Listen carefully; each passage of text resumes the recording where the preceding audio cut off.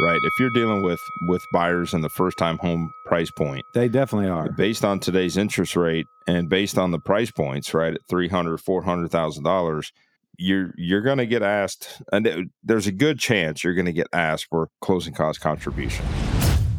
The last one we went to was over in Indianapolis. Like a per hour hotel? Was it that Yeah, bad? it was kind of per hour. Yeah, it was sort of that.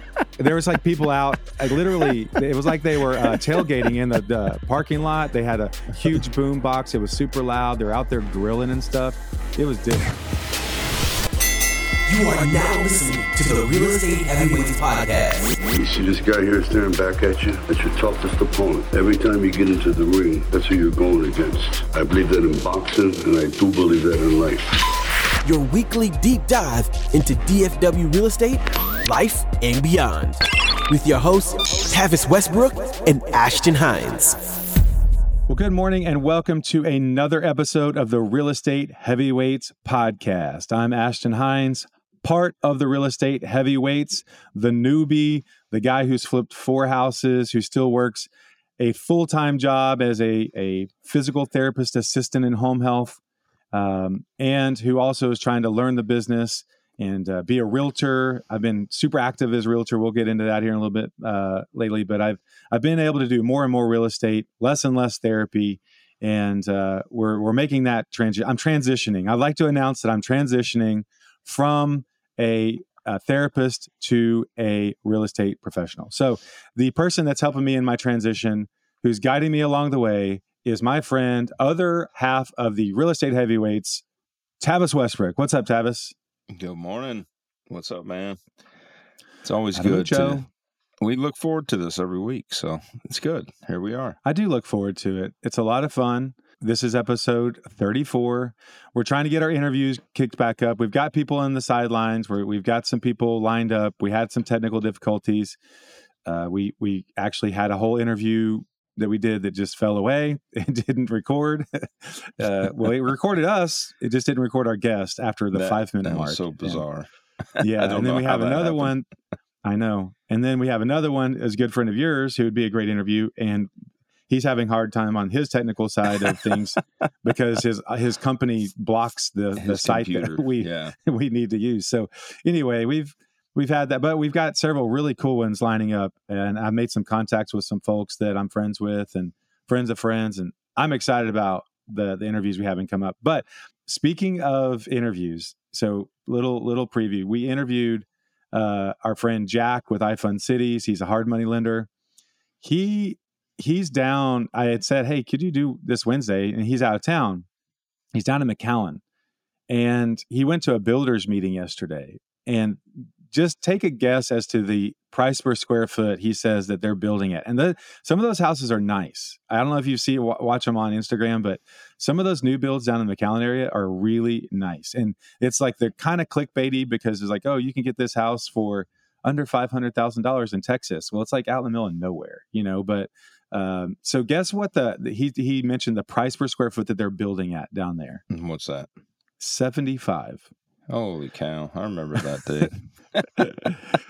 That was like 10 years ago when we could do that. Right. But he says it's labor and the actual materials. There's just less shipping costs. A lot of the materials are coming from Mexico. And so it's just less distance, less gas, all the stuff. And got it. So they can build these beautiful houses and they look amazing on Instagram, these wide open, modern-y houses for really cheap. So he's down there trying to pick up some business. We'll get Jack on sometime soon and, get going. So I want to give a shout out to a friend of the show. He's a loyal listener. He listens while he works out. My friend Rob, he's a pastor over in the Flower Mound area. He's doing his first flip right now, and he's listened to, I think, almost every episode that we have, if not every one. And I've had dinner with him. So I want to give him a shout out, give him a little bit of encouragement because they did their first flip. I walked it. They did a really nice job. And they were excited because they got a full price offer really early on, but they rescinded it before it was accepted and all this. It didn't even go into the option period. So you kind of had that carrot put out in front of you. And then I think it's been a little over a week.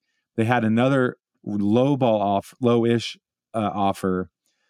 and it's one of those heartstrings ones, where it's like FHA, this family loves the house. The agent's already kicking in part of his commission to help with closing costs. And, I know Rob's heart, he wants it. I'm sure he wants it for that family, Yep. but then like they're going to lose money or, barely make any money if they take this offer. And so I know it can be really frustrating, and you've been through that, that offer dance, several times. So do you have any advice for Rob and his partner as they're going through this phase? This is their first time through the flip. They want to get it done. They want to move on, but I'm telling them, hold strong a little bit. You're still early. You're still early on the average days on market.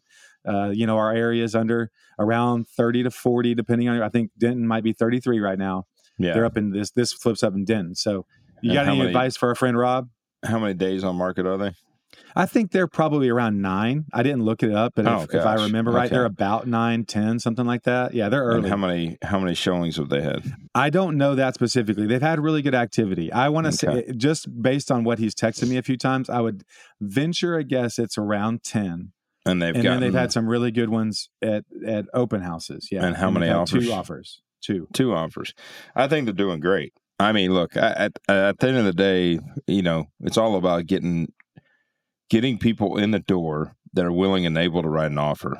So I think he's doing great. I don't think there's anything there to change. I think you just have to kind of sort through, the right, the right offer that makes sense. So yeah. I think he's doing fine. I mean, it's frustrating when you get showings, you get excited, you get an offer, you get excited, and then you start digging through it and you're like, oh man, how do we make this thing work? So, it's completely okay to have that anxiety, that comes along with it, but I wouldn't sweat it. I would hold tight. I would hold steady where you're at and, get the, just wait on the right fit. I think it's coming. I mean, your marketing is doing what your marketing is supposed to do. You've had several showings. You've had 2 offers. You're on the market 9 days. You're doing great. You just have to fit it. So did you mention that he can't go FHA because of the timeline? Was that? I don't know about that. I think that's probably fine because they were sort of entertaining it, but I know that it just wouldn't really do financially for that flip what they needed to do. They would they needed closing all costs. Their profits off. They needed closing costs, but I'm just saying the offer itself was just lower than what they could absorb on their flip. I know they're pretty tight. It's their first one. It actually worked really fast. It was a pretty lipsticky one, but it looks great, clean, staged. Like they did it all right. And what's the price point? That's a good question. I don't know. I'm gonna lie to you. And the only thing, the link, I have to look at it. 400 probably. Here's the caveat: is depending on what price point you're in, you have to understand that your target audience, right? If you're dealing with buyers in the first time home price point, they definitely are based on today's interest rate and based on the price points, right? At $300,000-$400,000. You're going to get asked, and there's a good chance you're going to get asked for closing cost contribution. It's just part of that audience, right? Yeah. In the sense that, you've got somebody that's putting 3.5% down on FHA, at a $300,000 home. They're $429. That's the list price, $429. They're 11 days on the market. I just looked at it. So $429, you're putting a pretty good chunk of money down at 3.5% down. If it's a first time home buyer, what I'm seeing right now is like the house I have in Wiley is at 600, and we're, the offer that we got and executed, they're putting like 350,000 down. So crazy. They had money from selling a house before, sitting there in the bank, and they're able to put that on it. So interest rate and all those things don't matter. It's just a different step, right? It's more of a second home. It's not your first time home buyer typically, right? But anyways, you just have to kind of prepare for that. You have to make sure that that if you're dancing in the first time home buyer price point, there's a good possibility that people are going to ask for closing costs. Because they just don't have, $40,000 sitting around, right? Sure. I mean, they've saved up money, 3.5% at 3% at 400, right? Would be $12,000, and then another 0.5% times 3, so like $15,000. So they get $15,000 plus closing costs. Closing costs is probably, now a lot of people, I want to mention this because I learned this early on in my career. When people mention closing costs, there's a lot of controversy that happens with that because people say, oh my God, I can't believe closing costs is $10,000. The kicker is closing cost is a broad term that combines both closing cost and prepaids. So where people get confused is prepaids is what is needed for escrows. So basically, and your insurance. So typically when you buy a house, you got to pay 1 year premium of insurance up front, and insurance has gone up. So in a lot of cases now, I mean, that number is going to be in the mid twos to, $3,000, if not more. So, that being said, you're paying that plus about 3 months of reserves. So you're paying $3,000 just for insurance. You're paying another, 3 months reserves. You're going to combine that together. And then you're talking taxes. So most of the time they're going to require at least 3 months of reserves and taxes.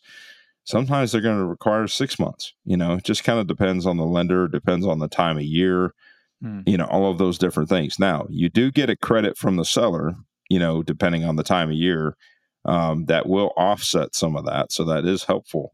But that's just your prepaids. And then your closing costs are going to be your lender fees, your underwriting fees, your title insurance fees for the lender. The seller will pay title insurance for, the seller giving you an insurance policy, typically, if that's negotiated in the deal, which most of the time it is, that the seller's paying that title policy.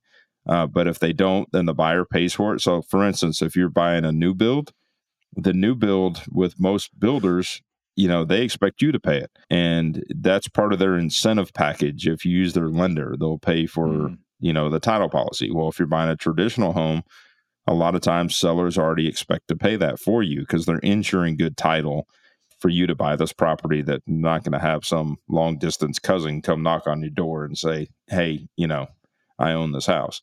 So anyways, that's important to understand of what closing costs and prepaids are and why they get so expensive. So, I mean, like I said, those could be $10,000, $12,000 sometimes between closing costs and prepaids added on top of your down payment requirement. So again, if you're a first-time home buyer, you may not have all this money stashed away to be able to pay all this closing costs out of pocket, right? Yeah. So it's important just to understand. Yeah, well, that's a great explanation, to know exactly where all those fees, because it just does start adding up. You get that HUD statement and it's like, well, that's different. And I thought it might be. But the moral of the story is hold strong, Rob. Yeah, you never know. The rates could dip 0.25% over a weekend. Everyone rushes out. They want to lock something up. You just never know how it's going to work. And I think you guys did a great job on the flip, and it staged well. You've done everything you can. You're getting people in the door. I think you're priced right. So you get people in the door, and you got 2 offers. I mean, that means that what you did to the home is attractive. That means that you're priced right to get people in the door. That means that your marketing efforts are getting people in the door. So all those are the right things, and there's not much to change. You just have to kind of find that right fit, make that right match happen. So. Yep. All right. Well, we've gotten a little bit into it already, but why don't we touch a little bit more on a market update? So we got an update from Mr. Kearney over at Chicago Title. They send out a really cool shout out. We're going to a Mavs game soon. Figure out how to use Google Chrome at some point. We'll have you on the show. But we're going to a Mavs game soon. But they Chicago Title puts out a really cool synopsis, sort of just an interpretation of the market. And Tavis forwarded that to me. Kind of the sentiment, the question mark in the market right now is that inflation went up a little bit again. So all these strings that the Fed has been pulling, they're trying to slow down inflation through different rates and this and that. But the core inflation did go up a little bit, which means, the idea that during 2024, they're going to cut rates 5-6 times, we're going to float back down to 5 is not looking promising. It doesn't look like they're going to have to absolutely hammer the rate again and really start trying to slow the economy down yet. But the reality is that the job market reports keep being really strong, and now core inflation has gone up a little bit. So don't be surprised if at some point they have to do something about it. And I was actually looking at a chart, historical chart back in, I think, 1984. Interest rates were, or maybe it was 81, it was 18%. During 1992 to 2000, it floated right around where we are for those 8 years, the 7.25 to 8, somewhere in there. So we had a long run right through there. And that's actually when I was in Round Rock growing up, my formative years of middle school and high school through Round Rock and Austin. And, that's when Dell came in and that whole area was booming, just building houses left and right. So I think if you go through a long enough time and people, that's the norm, at some point the dam has to break. People are going to move. They're going to just go ahead and decide to take the leap. And more people are going to get comfortable with that. The 3% loans are going to get washed out of the market. So the logic of, well, why would I trade this in for that? That logic's going to, erode over time. So even if we floated around this rate for a while, I think that the volume's going to go up. Of course, the month over month volume is going up because we're going into spring. Although I think the year over year even is a little higher from what they're saying. So all that being said is the market's looking really strong. We're a seller's market, days on market. It's, like I said, different pockets. It's different numbers, but you're around the 33 to 40 range days on market. Still a strong seller's market. So I know Tavis is under contract at his house in Wiley, and you're also looking for a renter in Richardson for your midterm. You are searching for a renter. How long was this last one in there for you? They were in there a little over 60 days. This last family, they had an issue. They had, some pipes burst in their home. They lived in Garland, not too far away, and needed temporary housing. So, it's weird to say renter because I kind of get my renters. I think of renters in my 12-month, my long-term stuff. I kind of say guest or family, in a way, because it's basically we're creating that temporary living situation, for somebody to transition in with a suitcase and basically live like it's, a luxury hotel, but with all the amenities they could think of to be able to have family over and cook and entertain and do all the things that they would normally do in their own home without, clutter, and having actually a 2-car garage that they could pull both cars into every day and, all of those things, So it was cool. These people gave me a really good review. They were a very, very nice family. They had really good things to say. They really enjoyed their stay, and it's always good to hear from a designer point. They're like, we're doing these things at our home, and we're influenced by certain things, so we're going to implement some of these things at our home. And another thing I always get, and kudos to Tabitha on this, but I get people say that the kitchen is more stocked than their primary home. Nice.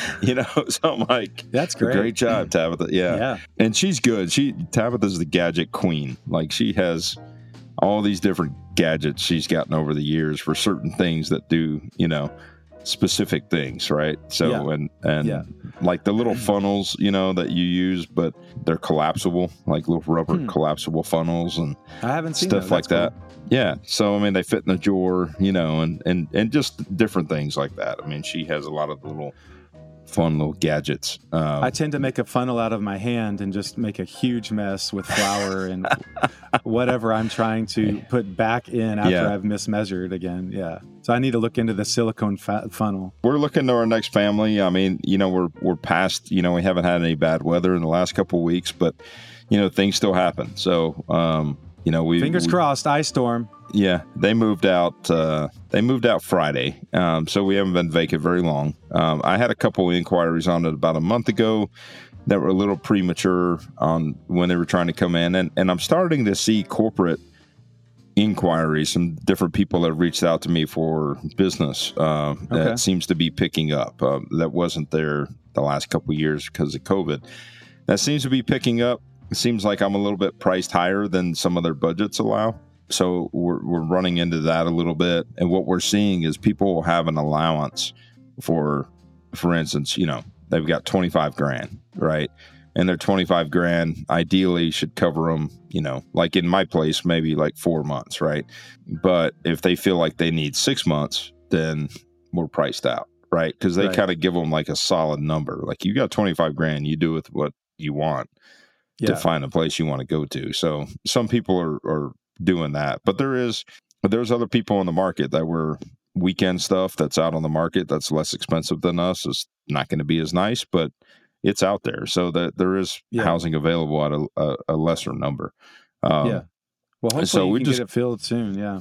We just got to you got to stay tight. Again, you got to prepare for this. We've talked about this before in these episodes. I would say now, a friend of mine called me this weekend and was considering taking one of his properties and converting it over to midterm. And so we did the math, and I said, realistically, you need to run it at 7 months occupancy and 3 months vacant, and run your numbers that way. And here's some realistic ideas of what you're going to spend in utilities, and do the math on it. And for him, in his case, because of what his price point was, it just didn't make sense. He was like, it makes more sense to take the loss on a 12-month without the headaches and without the upfront cost of doing furniture and decor and, stocking the home and keeping up with the upkeep and the maintenance and the cleaning fees and everything. It made more sense just to go to 12-month and take his annual loss that way based on his P&I versus, taking the potential risk of loss for a midterm. Right. So anyways, it was interesting. It was a way to kind of dive into it, look at it that way. Yeah. I think we're going to get a little bit into some numbers later. I'm dealing with more and more investors. So, ladies and gentlemen, can I please have your attention? From Dallas, Texas, the flash, apparently official. There's good news and bad news. This is a massive story. Who wouldn't publish it? We landed on the moon! Man, I've got certain information, all right? Certain things have come to light. And I need all of you to stop what you're doing and listen. Not a lot happening in the local news, except for we did read an article about there's a Chicago-based company that, I've heard this term. I would love to go drive one of these neighborhoods, but build to rent. Yeah. These are brand new neighborhoods that are being developed just like, your normal run-of-the-mill neighborhoods, it looks like, from the renderings, except for their townhomes and smaller single-family homes that are solely built to rent. And I'm assuming that these companies that are developing them, they're renting them out. I don't get the impression that these are sort of for sale to investors. This is just like a turnkey. They're doing everything, developing it, putting it up, renting it out, and this is sort of part of their portfolio. This Chicago company is committed to doing 408 units between, I think it said Frisco, Rowlett, and Fort Worth. So some decent sized neighborhoods there. We've talked several times about how overall we're undersupplied on units for housing by, in the millions across the United States. Some people say 4 to 6 million that we're undersupplied. And so I think we're going to see more and more of this. And I'm sure if they're doing it at scale, they're doing their management, obviously at pencils, or else they wouldn't have started from the beginning. But that's it's a cool concept. I just, you get a little nervous. These bigger and bigger companies are coming in and they're putting in these things. My question is, what is that neighborhood going to feel like in 15 years, 20 years? Is it age really well? Is it cool? Is it, a place that you're not going to want to build your forever home next to? I don't know. Like I assume that these have aged somewhere and you can kind of look at it, but I haven't ever experienced that. I know, there's parts of Plano that have your duplexes and townhomes for streets on end, and it doesn't feel amazing over there. But, that's why you have zoning laws and you have HOAs sometimes, and they keep some of those things in check. So it'll be interesting to see for sure. A good friend of mine, Nick Good home team, also A&G Development, his brother, rest in peace, but his brother, Austin Good, was on the development investment side, and Nick's always kind of run the traditional side of real estate. But they have the only real estate podcast worth listening to. It's a mouthful. Yeah. I think they just call it the tour, or whatever. It's a cool tour podcast. The tour podcast. Anyways, we'll see if Nick will bless us and jump on the show at some point. But nevertheless, him and his brother bought into development. It was over 10 years ago up at Denton, and this was basically a single family duplex, build to rent community. So I think it started, I don't know if I believe, the first set, and this actually was a buddy of mine, Keith's development, and we've talked about having Keith on the show, but I think, it originally started with maybe like only 6 units, and then they sold the development off. Austin bought it, and then he took it off and started developing, and it's expanded. I forget how many units they have now, but it's a lot. And they've done a really good job with it, and have built it up and matured it. And, and basically that's what it is. It's all these, nice, 2-story duplexes. I've helped with some design stuff for them in their different phases over the years. Do they keep them and manage them? Like that's in their portfolio? Yeah. Okay. So that's all. And they also have, Nick bought into a management company a few years ago, a property management company. So I don't know yet if that's managing his stuff yet, or if they're transitioning. I don't know what their contracts were that were in place, but I'd love nevertheless, to talk to him. That's great. They're all built up and they're built to rent. Okay. Now I will say this. So what's interesting is, even though that they're individually, platted, right? So technically you could sell off each half duplex separate, right? Because they're individually parceled. Because they own it the way they do in a portfolio type loan, the tricky part is when you go to sell, you can't cherry pick and sell off, 5 or 6 at a time, because they could sell to consumer buyers, right? That buy the home and live in it. But basically he's stuck in a position where if he sells the properties, it's a portfolio loan. So he's got to sell everything. He can't just sell a piece of it. So it's similar to multifamily in that sense, even though that they're single family entities and everything is individually metered and everything else. It just makes it a little bit more challenging when you go to turn that investment, as you were talking about before with these big developers. It basically just becomes, where you're looking for that next big investor that's coming in to look at it, similar to like multifamily. How many doors do you have? What's the net operating income? Yeah. What's the cap rate it's kicking out, and looking at that. So anyways, but I have seen it. I've witnessed it, and they've done a good job. They get a lot of college kids because it's up in Denton, right at the 288 loop. So they get a lot of people at the Women's University and North Texas University, and stuff like that. So, yeah, for sure. The other article that came up, and I think we'll probably talk a little bit about. I think we'll expand on this as more of a full topic soon, but just because some of the clientele I'm working with currently, there's an article in the Bigger Pockets forums.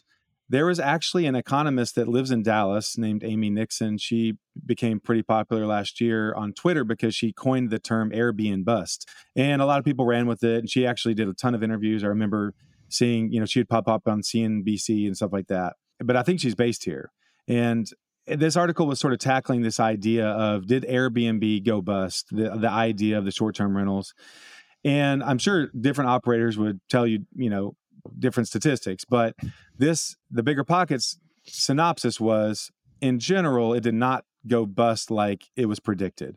That being said, is that average rents are down from their height in, the COVID era, which, when everyone was wanting to go on vacation and stay away from people, they were willing to pay a little bit more. Things were really booked up and the rates went up. And so it's not even something that you can use as a barometer.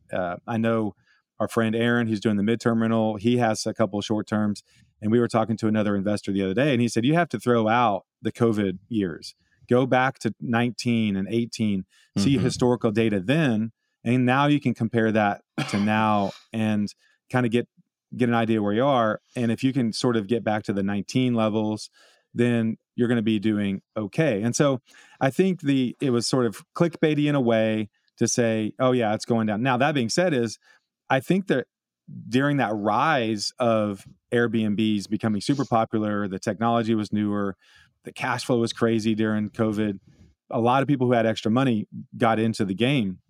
And I'm sure there's some of them who just decided, this is not for me. This constant management and the complaints and sort of the managing your online ratings and all that sort of thing is difficult. And if that's not your personality, and the money has gone down a little bit, I think there are people who were saying, no, thank you. And then on top of that, you have just a regulatory environment where more and more cities are having to come up with their licensing and the rules. And so it's definitely difficult, but it's difficult in comparison to a very unrealistic time period where everyone was making money and a lot of cities had not come up with rules yet. And you weren't really having to come up against that as much. So yes, it's down, but overall, is it unhealthy? This article would argue against that. So did you have any thoughts after reading that, Tavis? Yeah, my thought is, look, Airbnb became very easy for any individual that got a bright idea to Airbnb their house out. How many different people, that are not professionals, that have full-time jobs doing other things, that are like, oh man, I could make money, look at what they're charging per night. I can get $100 a night for my garage, okay, right. Let's do it. And I think it, unfortunately, it's just like anything. When you get, wildfire that spreads and everybody thinks it's easy and everybody jumps in the game and there's a handful of people that run it professionally as a business and know what they're doing. It was a new journey for Tabitha and I, even though we've been in the rental game for many years on the 12-month term, but we still understand, the concept, and we understand, presentation, we understand real estate, but you have to understand it deeper when you take on a challenge like that. Right. And I think one of the biggest things that we've seen just from our side of it is that so many people now want to walk these homes ahead of time because they don't trust Airbnb. They don't trust what's out there because you have all these amateurs that have put property out there and the pictures look great and they walk it and they're like, this place is terrible. I want my money back. I want my refund. And so it's created havoc in the marketplace, and it's created havoc from the Airbnb side. It's created it from the guest side. I mean, you're an avid Airbnb dweller, right? When you travel for band. So you could probably speak on that, on your experiences of the ones that you've seen, and maybe what you have to do to dissect a little bit and go into the reviews. And I will tell you this as a host, and there's been a few tenants that I've had that I want to be a little bit more critical on, like how they lived, Yeah, right. At the end of the day, it's not my business, right? But I just know that there's been people that live a little bit more rough or not as neat and tidy as I would like to see.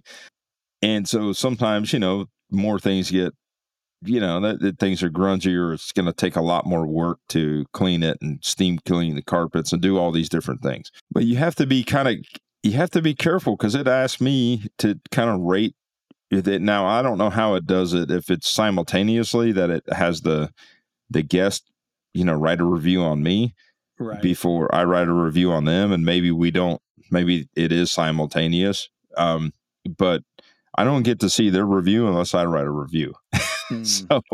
So you have to be somewhat strategic. So I could see it on the other side too. If you're a tenant and the landlord is terrible, like, it depends how much you travel and, what kind of review you're really going to write. If it was the best experience ever, or it wasn't so great, and how do you critique that? And I would say you're probably a good person to ask that question to, because you've stayed in some not so great ones. I mean, how did you review those? I have never stayed in a horrible one, and we're also not, Karen 1952 that hates everything. It's like just like looking for stuff to. There's like the attitude is like, I don't even know if they're trying to find a discount early on, or that's just how they live. I just don't live that way. Now, it wasn't an Airbnb. The one time I've ever walked out of a hotel, Luke and Allie and I went down to Big Bend for a camping trip. This was actually right before COVID, but the choices down there were minimal. I didn't plan. It was kind of a last minute deal. We were going to camp. We went into this one hotel. I mean, it was rough and it was not clean. The toilet paper roll even was like already unrolled, like halfway down to the floor. It was really weird. It was almost like they just didn't even clean it. Like somebody was in there. Yeah. Yeah. But they had said, oh yeah, it's ready. It was like a real highway motel type place. So we walked out, we went somewhere else. after that. It was funny, but that was the roughest thing. The last one we went to was over in Indianapolis. Like a per hour hotel? Was it that Yeah, bad? it was kind of per hour. Yeah, it was sort of that. There was like people out, literally, it was like they were tailgating in the parking lot. They had a huge boom box. It was super loud. They're out there grilling and stuff. It was different. But, we went to the one in Indianapolis. It was clean, but when you said Tabitha gets, credit for really stocking the kitchen, I mean, that's really, I would say that's a lot of times when it really falls apart.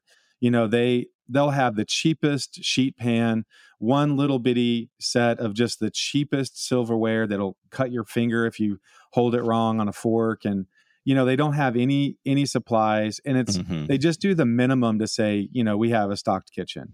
Now, on the other side, I remember vividly one of our very first Airbnbs we went to in Winter Park.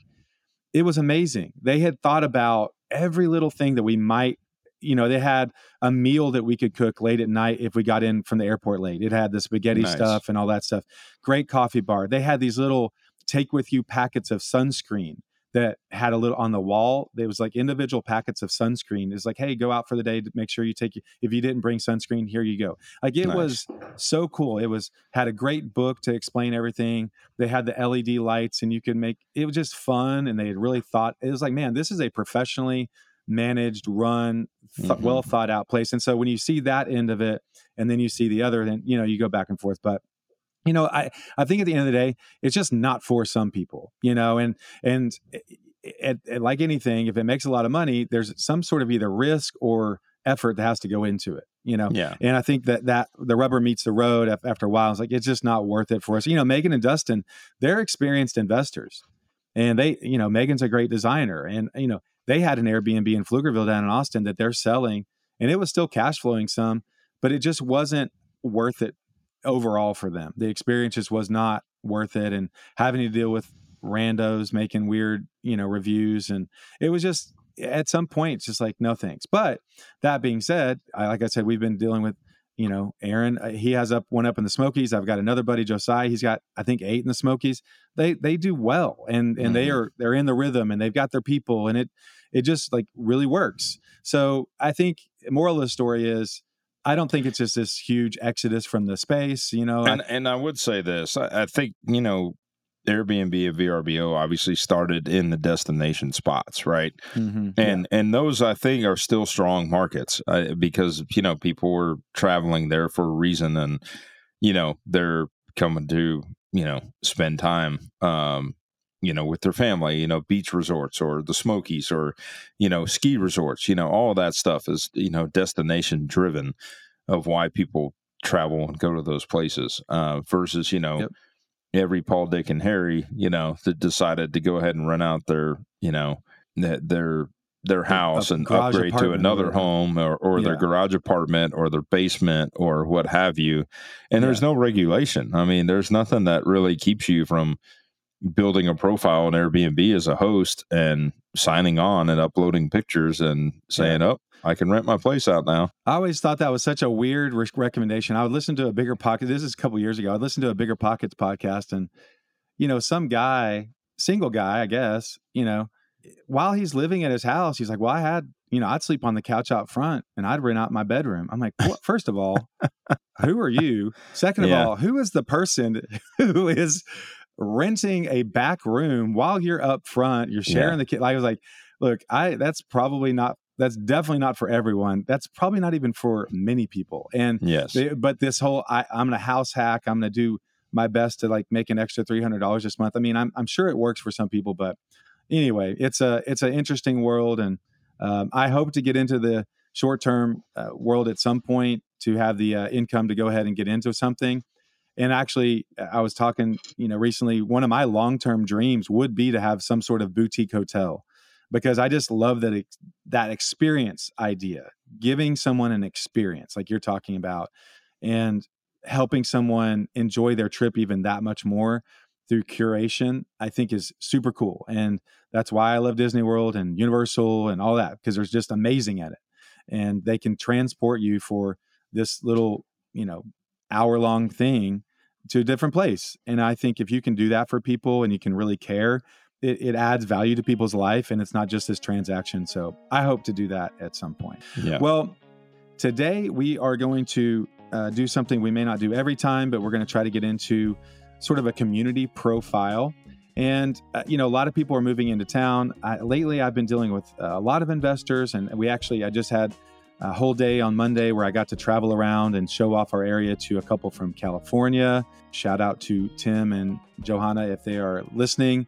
They're traveling to Houston yesterday and today to check out Texas. So they're originally, he's from Holland, she's from Peru. They met in Canada. Now they live in California, but they want to move to Texas. And so they are packing in so much to this trip. They flew to Dallas. They wanted to drive down to Houston. They may make their way back up through Austin. It's like, well, you're getting it's like fire hydrant Texas, but they are going to stop. They were supposed to stop at Buc-ee's yesterday. So we had barbecue Monday night. They're going to Buc-ee's, and I think they're going to go down to Houston, check out NASA maybe. I don't know, but it'll be a lot of fun for them. But I've been talking a lot about different parts of town, cities, and all this. And so I think we're going to tackle a town here and there and just kind of give you an update on why we like it, what the highlights are, and the basic facts of it. So today we're going to pick Richardson. Richardson is in the northeast corner of Dallas. If you're looking at a map of Dallas, look at downtown Dallas, just a little bit north and maybe just slightly east. You're going to hit Richardson. Honestly, the population's under 200,000, so it doesn't seem that big, but it's one of those towns that you sort of drive in and out of, and you never really know where it starts and stops. It's just completely absorbed by Dallas, DFW area. But I love Richardson, and I flipped my 2 houses ago. It was in Richardson. I was over there a ton. I grew to really, really like the house. I helped our friends Josh and Krista find a place over in Richardson after they sold their house there. So spent a ton of time there from a retail side and from the investor side. To give you an idea just of pricing, I looked up on the MLS. The most expensive house for sale in Richardson right now is $2.4 million. It's up in the Firewheel area. So if you go to the far north part of Richardson, actually on the other side of George Bush Tollway there, it actually has a little panhandle section up in Firewheel. There's some nice neighborhoods there. So $2.4 million is the most expensive. The least expensive house you can buy in Richardson right now is $300,000, 3-bed, 2-bath in the south central part of Richardson, definitely the older part. You're probably late 60s, early 70s build down there. So that gives you a context of your price ranges. They have some really great elementary schools. Tavis and I were looking at, there's some 7 out of 10, 8 out of 10, 9 out of 10 elementary schools. And then, of course, by the time kids quit caring, the high school is 4 out of 10, most across the board. J.J. Pierce is still supposed to be a very good high school. People love that high school, but from a rating standpoint, it's not amazing. That being said, there's people I'm sure that wouldn't trade it for the world because I've heard so many good things about it. And it's probably one of those things is once you get plugged in, find your place, and you can do great things there, or you can just not care. So that's probably a lot of the public high schools in our area. So Tavis, why do you, I know you do a lot of business in Richardson. What are the things about Richardson that you like? Well, I think geographically, Richardson is kind of bordered on Dallas by 2 sides. On the south side, as well as the west side of Richardson is bordered by Dallas. Now, technically, the west side, close enough on one point ends up being kind of Addison, but Addison's also known as Dallas, right? But nevertheless, so it's kind of bordered by 2 sides there. The majority of it is in Dallas County. I believe parts of it are in Collin County. And then on the north side, it borders Plano. And then on the east side, basically borders Garland. So Garland kind of wraps around it, if you will. And even a sliver of it might actually hit the corner of Murphy, Saxe, that kind of thing, I think, up in the top side. But anyways, geographically, it's a great location. Parts of Dallas, the property I have in Richardson that is my midterm rental is only like 15-20 minutes from downtown Dallas. So geographically, great location. It's basically right as you get north of one of the first loops that we have in our area, which is known as 635, and just reaching north of there. I will say that the school district's quite large, and there's areas of Lake Islands, which is Dallas, East Dallas, Northeast Dallas. And that is, if that's going to go to Richardson ISD. You have parts of Garland that are Richardson ISD. You have parts of, Plano that are, Plano and other parts of Dallas that are Richardson ISD. As you get into Addison or closer to Addison, it bleeds over into Richardson ISD as well. So anyways, it's quite large. And what I've seen is that there's parts of Richardson that are now becoming kind of the new area of demand as far as like tearing down and rebuilding, right? Yep. You've got an area that's Northwood. It's called Northwood. I believe that's what it is. Northwood Hills. That's up kind of in between like Hillcrest and Coit, and that area that's kind of right on the edge of Dallas, blending into Richardson. That's really cool. Big like acre lots and lots of mature trees and some rolling hills and some really cool spots. And then you've got, areas like Canyon Creek, obviously a big golf course, and they just spent a tremendous amount of money revamping the golf course and the clubhouse. And, like you mentioned, you got great schools, but you got to think these homes were built anywhere from, I believe, like the 60s. I don't think there was a lot of homes built in the 50s. And of course, you have like the east side of 75, and then you have the west side of 75 as well.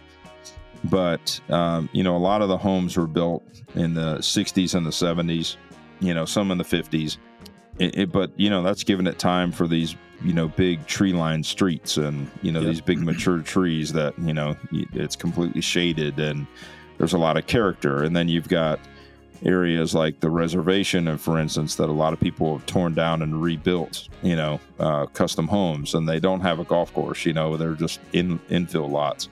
And then of course you get into Canyon Creek and you're seeing a lot more tear down rebuilds, on the golf course primarily, but also there's some infill stuff going on as well. Yeah. But I kind of see that trickling north, right? So eventually I believe that's gonna bleed into Plano.